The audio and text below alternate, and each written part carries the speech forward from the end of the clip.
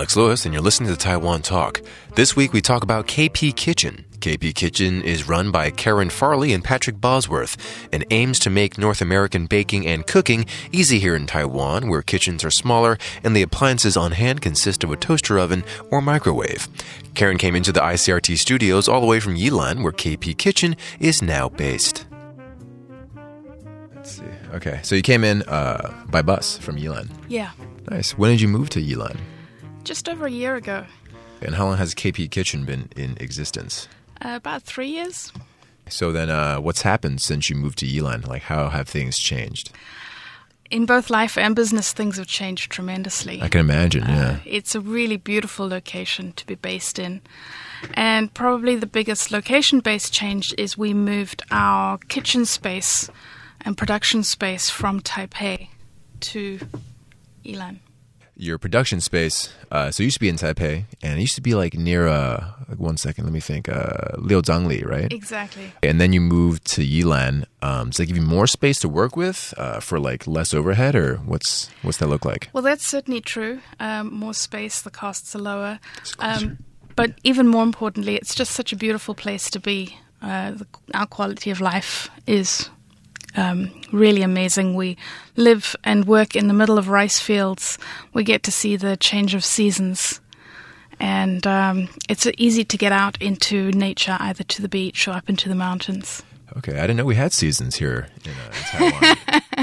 So that's actually good to hear. After a long summer, it does feel like that, but things are changing. Yeah, finally. It's you and your husband living out there, yeah? It is, yeah. We're partners in both love and business. Mm-hmm. Myself, Karen, and my husband, Patrick, KP. Yeah, okay. And so how did you guys come up with KP Kitchen? Like, what sparked that interest? For me, a lifelong love of baking and cooking, which I got from my mum, who was amazing in the kitchen. And for Patrick, it's been a slower journey. But part of our ongoing love story, we started cooking together in the early days, and it was something we really enjoyed.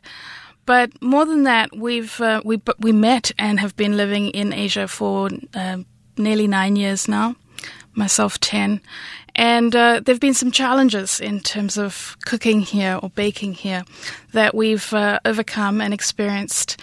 And so we wanted to put all of that together, literally into a box, and share that love and that knowledge of baking and cooking with others. So you've kind of catered your service or your products to people with, I guess, more Taiwanese-style kitchens, right? Absolutely, yeah. The smaller style kitchens with a toaster oven instead of a conventional oven. So all of our initial products, our DIY baking mixes, were designed around the toaster oven. So smaller portions. We modified the recipes for the ingredients that we could access here in Taiwan, and adapted the method of baking slightly. How have those changes to the recipes and the portions, I guess, and everything else, and incorporating local ingredients, how close is that to what you grew up eating? We use completely authentic mostly North American style recipes. So to us, it's really what we're familiar with, what we're comfortable with. But we have also looked at as you say, the availability of ingredients, but also health trends to see what we can do to adapt our recipes without compromising taste. So, for example, we've reduced the sugar in most of our recipes, so they're not quite as sweet as a North American baked good would be. And most recently, with our newest range of products, we've made them egg-free, so they're actually completely vegan. And then your newest product is the DIY microwavable cake. Could you tell us a little bit about that, its inception, and so on? Absolutely. Of course, we love to bake and cook, and that infuses into all areas of our life. So we were recently traveling abroad, and we were staying in a small apartment with a kitchen. So we decided to treat ourselves after wandering through the supermarkets, and we spotted a box of microwave cakes. So we thought, okay, that's easy. We can do it anywhere, in a hotel, in a B&B. So we bought a box, and we tried one, sat down to watch a movie with our microwave cake, and it was terrible. There's no polite way of saying it. It had no authenticity in terms of its flavor, and it was really clear to us that it had a lot of artificial ingredients in it. So we thought about that, and considering our own products, our previous products, and also our feelings about food and using authentic recipes, natural ingredients, we took on the challenge and decided to produce our own range of microwavable cakes. In addition to it being the first microwave cake product available in Taiwan. So we're really excited about this. We hope that it brings baking into people's kitchens, make it accessible, also at work where you might have a microwave, or at school as well. That is exactly our situation here at ICRT Studios. I can't wait to try it. So, a side note, I tried the microwave mix cake, and I have to say I'm amazed at how a vegan cake mix made in the microwave could taste so good. And that's a sentiment shared by fellow ICRT colleagues who try the cake as well. Anyway, let's go back to the interview. Tell me about how long it took to develop the mix, the microwave cake mix, because it's not just like put it together first time and it's good, so like what was that like? It was a process. It took longer than we expected, and I believe we went through something like 43 iterations of the recipe. So that means trying and baking and tasting 43 microwave cakes. We had a few failures in the beginning, for sure. There were things that we tried which just didn't work. And we finally got a real good balance of convenience, easy to bake, and authentic taste. And that was probably after about 32 of those iterations. And then the next, 11 were just fine-tuning that? Well, then I looked at Patrick and I said, we've got it. This recipe really works. But what if we took it one step further and took the egg component out of it? Because if you're making a cake for one person, you don't really want to crack an egg, beat an egg, and then try and measure out a tablespoon or a teaspoon of egg. I mean, that's inconvenient and practically impossible. So we looked at what it would take to make it egg-free, which takes it into the vegan realm. And it was definitely more complicated than it looked. We did try a number of ways of replacing the eggs and making sure that maintains the texture and the taste of the cake as well. But we succeeded. So in the end, we're very excited to have launched this product. It actually hit the markets this week. We sent out our first boxes on Tuesday. And where can you get them? At the moment, online. On our online store, which is kpkitchen.tw, and we've got bigger plans. We're looking at other distribution channels as well. Okay, I was going to ask you at the very end what your future plans look like, but tell me about your big plans. Okay. Of course, we want to get our products out to as wide a market as we can. Already, we do deliver all over Taiwan. So we have customers from Geelong to Kaohsiung and everywhere in between.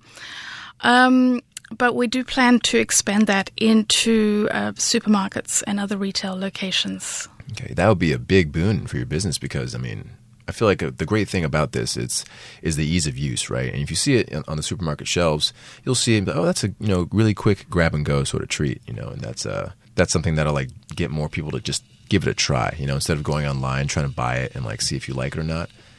If you just see it in the supermarket shelves, grab and go sort of thing, yeah.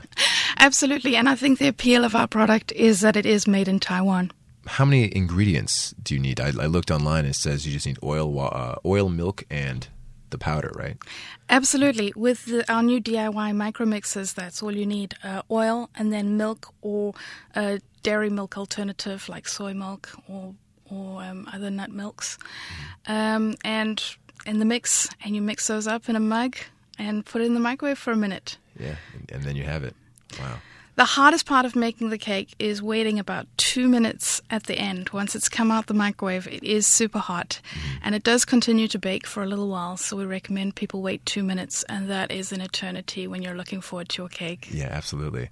You also have other offerings as well, right? Like spice mixes and everything? We do. As I mentioned, our initial range was baking mixes, more traditional style baking mixes that can be made in the toaster oven, but we've also have a range of spice mixes, which are great for easy dinners. Mostly North American flavors like chili spice, barbecue rub. We've got a garlic spice. And we've just also this week introduced our everything spice, which is the same as an everything bagel would have on top. Do you make bagels?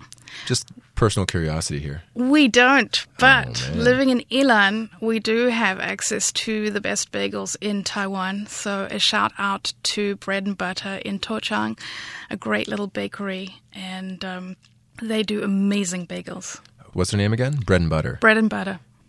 You provide the spice mixes or the mixes in general, and and you also provide education for the public, right? You write out you want to make this, you can use this for this event, or you can use this mix in a variety of ways. I looked online, you said we have this pizza mix, you can put it with cream cheese and use it as a dip for crackers or chips.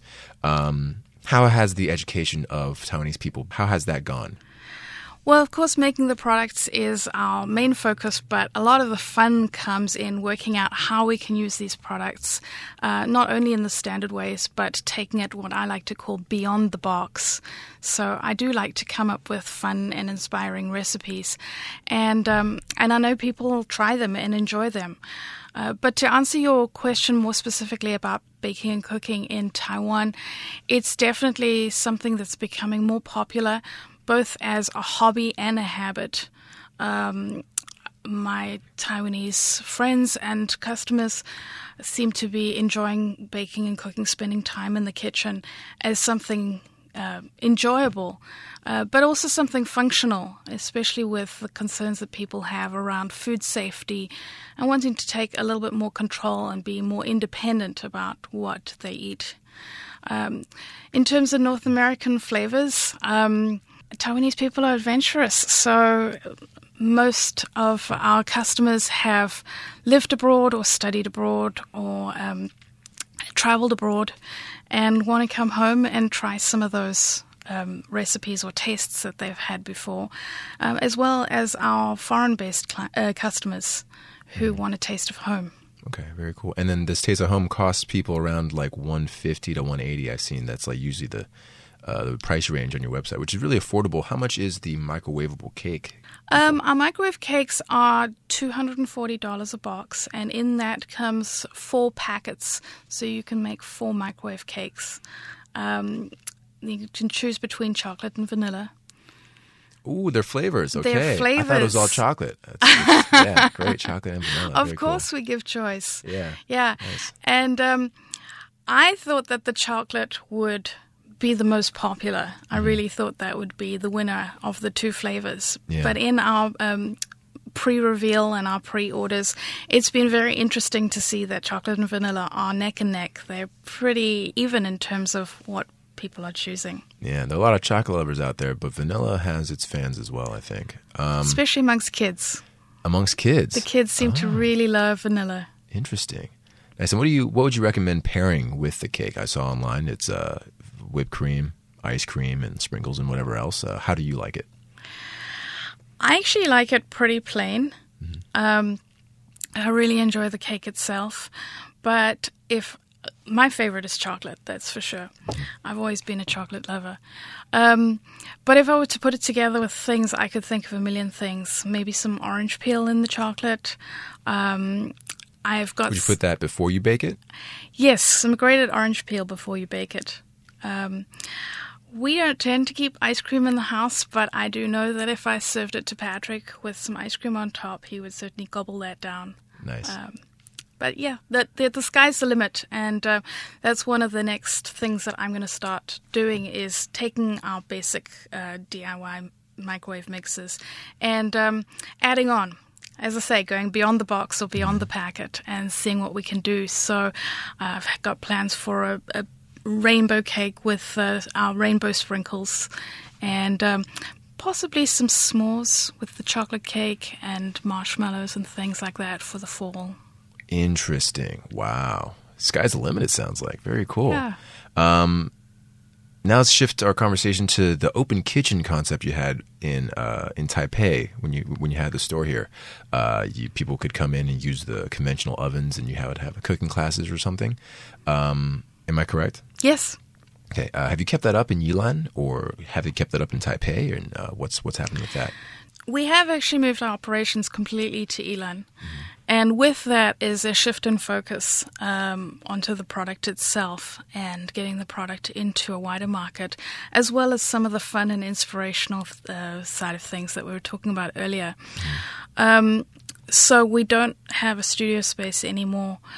It was a lot of fun. We loved the classes. It was a great way of meeting people and getting to know people in the kitchen, and also a great way of sharing our resources. But as with any small business, there are constraints on time and energy, so we have decided to focus on the product, and we feel like we can reach more people that way, inspire more people to enjoy time in the kitchen, cooking or baking. Okay, and it's also my understanding that you run a blog, or at least you used to run a blog. We still have that. Still have that. Very Yeah. cool. What was your favorite post on the blog, and what was your favorite recipe of all time, would you say? No, just putting you on the spot. Sorry. That is. I love writing. So in addition to baking, cooking, I really enjoy writing. So more recently, I've been starting to write articles, which have gone on the blog, but have also been published in Centered in Taipei, the magazine that's published monthly. So I really enjoy that, and I've got a few good ideas for that coming up, including some holiday cooking and how to streamline your kitchen for better baking. In terms of my favorite recipe, whenever I make a recipe, of course I have to taste what I make, but I tend to give most of it away. So whoever happens to be the lucky person near me or people near me at the time, they'll get the results of whatever recipes we're making.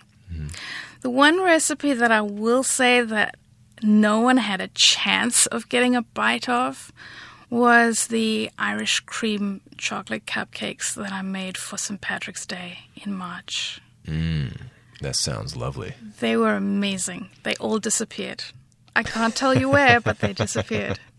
That's awesome. Did you have like Baileys and such inside or anything like that? They did. The frosting had Irish cream in it, and the cake itself had a dark ale, a dark beer in it. Gosh. So it was very boozy, definitely for adults only, but perhaps appropriate for a festive tradition like St. Patrick's Day. Yeah. And I enjoyed them. Yeah, I'll have to look that up because I love that kind of stuff. And then you don't just make, baked treats and such. You also cook proper food, or I guess meals, I guess. What's your favorite recipe on the savory side? Oh, that's also a tough question. But I'm going to have to go with what's on my mind at the moment. As the weather gets cooler, we're really in the mood for chili. Chili. So Very cool. We have two versions. We use our chili spice for two versions, both a meat-based and a vegetarian or vegan-based recipe. And I believe we're actually making the vegetarian chili tonight for dinner. All right. Something to look forward to, I guess. Exactly. Yeah. Especially if I come home and Patrick has it on the table for me. Yeah. That's perfect. Yeah. Okay. What kind of chili is it? Just personal curiosity again, because in America, each region has their own take on chili. Are you from America or Canada? Canada. Canada. Okay. Does Canada have their own take on chili as well? The lines blur for me between Canadian variations and American variations, US variations. Patrick is actually American, so we have the best of both of North America, and we've spent time in Mexico as well. So we've got all our bases covered there. Nice, yeah. A lot of influences to draw from. A lot of influences. So I would say our chili is probably a fairly neutral chili. It uses both ground beef and ground pork for the meat-based version, and we use lentils for the vegetarian version. Mm-hmm. Okay, very cool. And speaking of cuisine, what do you think of Taiwanese cuisine? Like, what's your favorite thing to eat here? I love Taiwanese breakfast. It's a lot of fun to go out for Taiwanese breakfast. And also the red chow. We enjoy that a lot. A very flavorful food and a lot of variety. Mm-hmm. Okay. And do you see yourself getting into local spices and stuff and exporting, or just exporting in general to other countries? Yeah, two different questions. Local spices, probably not. We stick with what we know, and we do that well. But in terms of exporting, that's also in the plans. All right, excellent. Karen, thank you for coming on. You're welcome. Thank you for having me.